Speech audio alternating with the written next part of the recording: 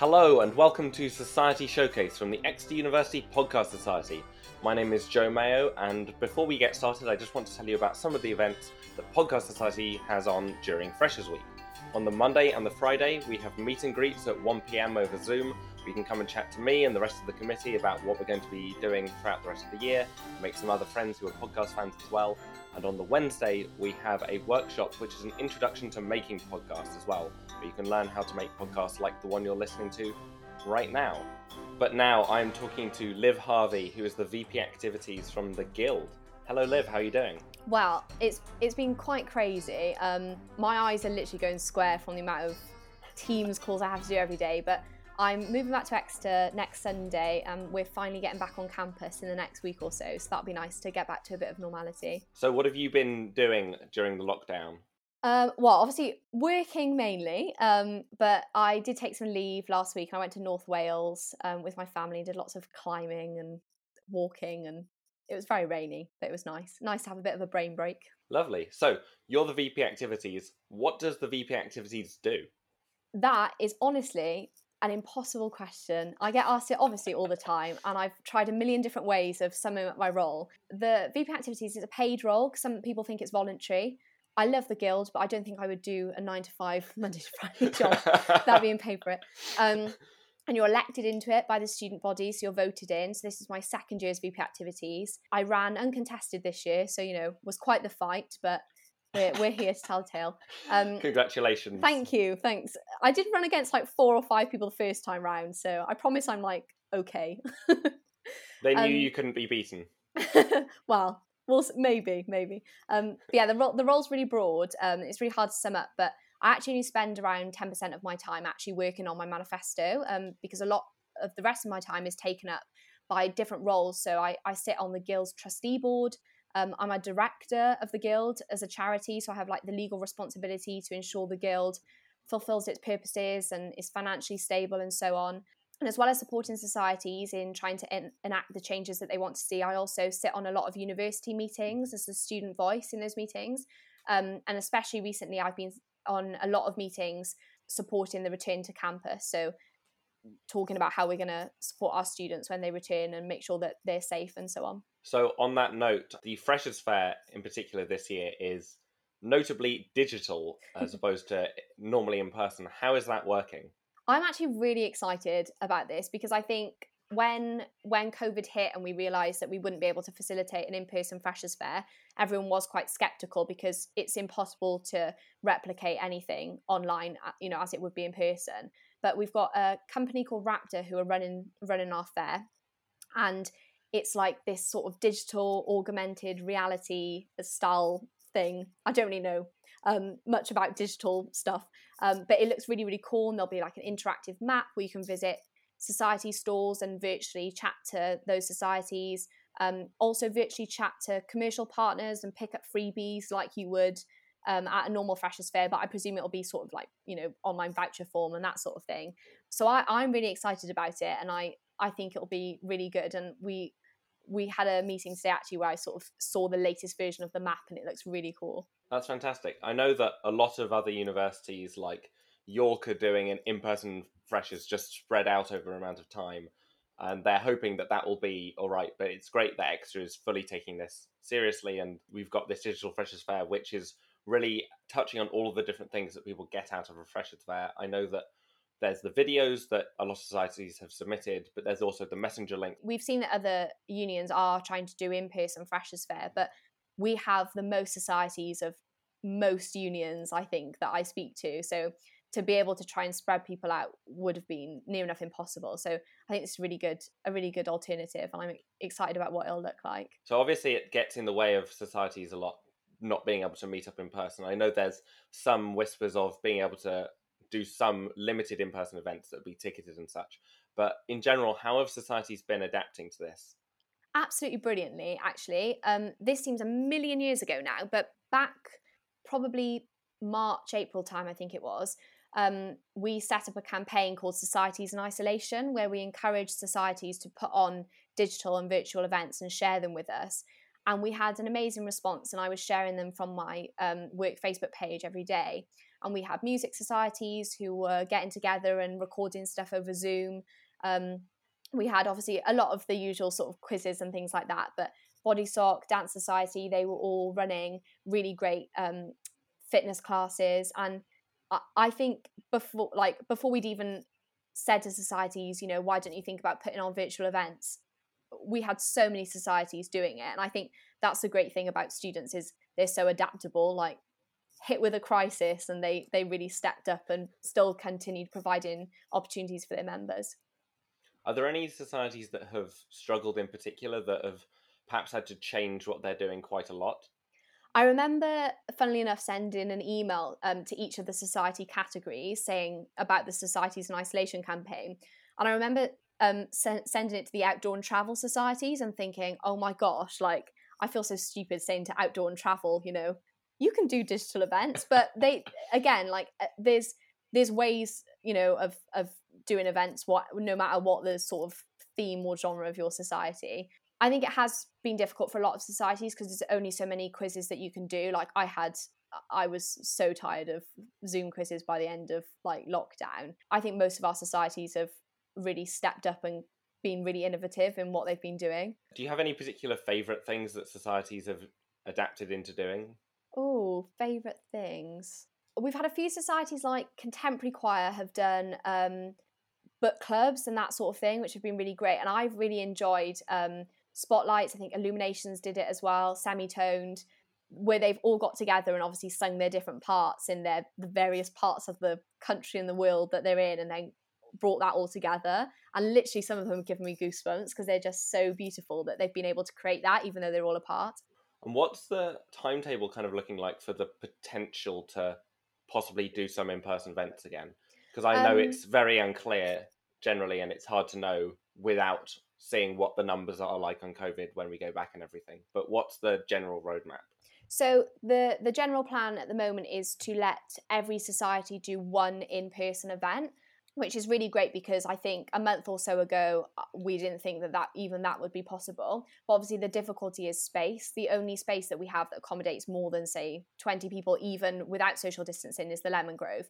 So there's going to be obviously a massive competition for space. But I think that's the general plan, is to invite every society to give them the opportunity to at least do one in-person event, which is really hard because you've got societies like Dance Society who don't just do dance, they do jazz and ballet and so on, and they'll only be able to run one of those events. And obviously when you're trying to recruit new members, that is really difficult. But thankfully, most of our societies have obviously been really understanding and realised that we didn't ask for this pandemic, unfortunately, and we're just trying to do the best we can in accommodating as much activity as possible, and whilst keeping our students safe, obviously. So for the freshers who are coming to the university for the first time, obviously societies are such a powerful way for people to be able to make friends.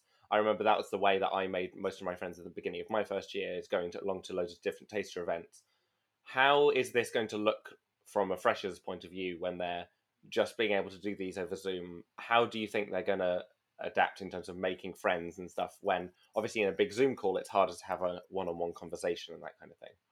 Yeah, I think that is going to be really difficult, and freshers especially, and being part of the society is such a huge part of that community building.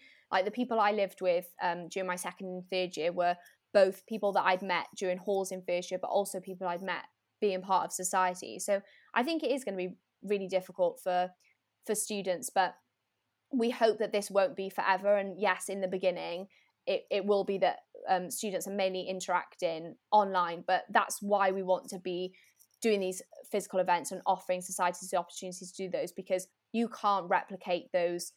When you walk up to the chess society stall at Freshers Fair and you meet someone next to you and you're like, oh, you're interested in chess too, you can't replicate those little interactions online. So we hope that as hopefully things improve and get better, we'll be able to offer more of those in-person events for freshers. But I think I'd be really daunted as a fresher coming in, because obviously it's going to be a completely different experience for them, but you've got your whole 3 years of your degree to kind of get involved and meet people and be part of that community building. So hopefully it'll be a really positive experience for them, and both the university and the guild are so committed to making sure that our new students and returning students don't miss out regardless of the circumstances. You mentioned earlier that we have nearly more societies than any other university, is that right? I mean, don't quote me, but I think we do have a lot. Yeah. What do you think is so good about Exeter's kind of infrastructure for supporting societies? Because I know I've talked to different friends I've got at different places like Cambridge, York, and Bristol, and a whole load of different places. And they definitely, a lot of them have societies, particularly when it comes to drama and that kind of thing. But none of them particularly have the same infrastructure that Exeter has, as far as I can tell. What's so good about what the Guild does to support the societies at Exeter? I think because similarly, I've spoken to other unions and some have less than 20, and obviously they do have fewer students. We do have 26,000 students, so I think that plays a big factor. But I think as much as those societies, if you want to become affiliated, as you'll know, because being a new society, you have to go through Societies Council. But I don't think we've ever been very restrictive. A lot of other unions may place a cap on societies, or they may have minimum society requirements, which is something we've been looking into. But I think we're very much of the attitude of, if you want to create a society and you want to have that space to share your interests with other like-minded individuals, then we shouldn't be putting barriers in the way of doing that. And we have one societies coordinator, bless her, Abby. She's incredible, for 300 societies, and she does such a good job. So we have thought about maybe having minimum society requirements. So potentially you have to be a society, you have to hold X amount of events a year, and so on, to potentially limit things a little bit. But I think we've always just wanted to give societies and students those opportunities to have those spaces that they, to share their interests. And I think it's brilliant, because as a fresher, I remember coming to the university thinking, oh my gosh, like, what do I do first? Because not only have you got an opportunity to do the things you love, which for me, that was theatre, but also the opportunity to try something completely new. Yeah, I think it's great that there's such a variety of societies. I mean, even just the new ones, we've got Horrible Histories, who we've talked to already, and Us Podcast Society, His Dark Materials Society, I think, is a new one as well. There's just a whole bunch of them, and I do think that's one of the things that Exeter does in particular, which is just they let students kind of take the lead on it, rather than the Guild being super heavily involved. Obviously, there's an extent to which they need to be, but they let the students go, this is a thing that we're passionate about, and these are the values that we hold, and then it trusts them to do the best with that. And then, if they don't, then they can step in. But it feels very empowering, I think. Yeah, definitely. And I think the activities team would be really pleased to sort of hear that as well, because it is a lot for a very small team to look after. But we're so proud of our societies, and especially during like these really crazy times, they've really stepped up and done some great things. Do you have any particular favourite societies at Exeter? I don't think I'm allowed to have favourite society. No, I do have a few. So not favourite societies. I'll go with ones I've been a part of, because the other societies may flood into my inbox. We'll say and it like that. off. Yes. Yeah. So I was on committee for Footlights during my degree. So obviously they do hold a special place in my heart. But I was involved in quite a lot of theatre societies actually, and I produced and directed and acted and did quite a few things with them, and I really enjoyed that. And last year actually, whilst as VP Activities, because as VP Activities and as any SAB role, you're still allowed to be part of societies, just not on committee. So I was part of Contemporary Choir. I can't sing, but they run auditions, so they couldn't say no.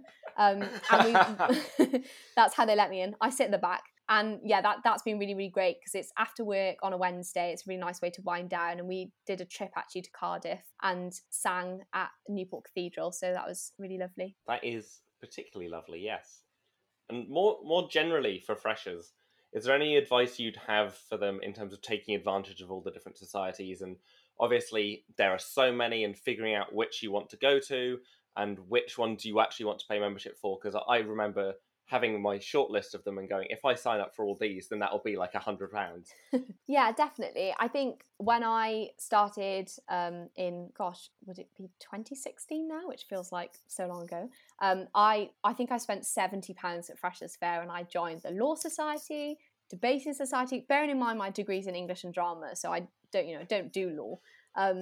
I joined Expose, I joined so many different societies, because I think I thought that you had to join them there and then. But I think one piece of advice would be to remind freshers that as much as Freshers' Fair is a really good opportunity to speak to those societies and sign up there and then, you can sign up to membership at any point during the year. You don't have to feel pressured into doing it all at once, because obviously your degree doesn't count in first year in terms of like grades and that sort of thing, but that doesn't mean that you should sacrifice your degree for society activity, because I think I was often guilty of doing that. And I think my advice would be to definitely do something that you love and you're good at, because I think that gives you confidence then. So if you're really good at lacrosse, which I'm definitely not, I don't do any sports, but then join that club, and then maybe try something completely different that you've never tried before, whether that's chess society, knitting society, baking society, because that's a really nice way to challenge yourself and then also make good friends that potentially you will then stick with for the rest of your degree. That's awesome. Yeah, I remember my first day at Game Society in Freshers Week. I went along and I played a board game with 8 other people, and then I asked them, hey, would you all like to play a game of Dungeons and Dragons this evening, and I'll run it for all of you? And 7 of them said yes. And so I ran that for them, and now I'm still friends with a huge number of them. One of them is now the president of Hide and Seek and was the VP when I was the Games Master last year. And one of them was the publicity officer for it last year. Another of them's just graduated. Well, I'm friends with a huge bunch of them now, and that's literally from the first Freshers event I went to. So it's really great for people to be able to just go out to find these societies that are already of interest to them, especially, and then find like-minded people quite easily. And it is stories like that are the whole reason I ran for this job. Like, I love the friendships and communities that are built out of societies, but I often hear stories from people who say, you know what, if it wasn't for that society, I would have dropped out of university, or because of that society, I was able to keep going. And that's the reason why I ran for this job, because I love societies and what they sort of give to the student experience. I know that in my experience, and please tell me if you find this as well, that all the societies, even though there's a huge amount of variety in them, obviously they cover a huge range of different categories, but they all seem to be pretty well focused on being quite diverse and inclusive. Especially, I think it's fair to say that Exeter, perhaps overall, has not had historically the best infrastructure for inclusivity and diversity and stuff, though that's changing a lot now. But the societies, the student level, I think that has been it's been notable that a lot of societies in that environment have made a particular point of being as diverse and inclusive as possible. Have you found that to be true? Yeah, you're 100% right. And I think societies are such a good opportunity for people from all different backgrounds to come together with that shared interest of whatever that may be. And also, especially recently with everything that's been going on with Black Lives Matter, our societies really came out they were doing statements and setting up initiatives. We've got the theatre societies came together and they've done a fantastic initiative called Opening Up Exeter.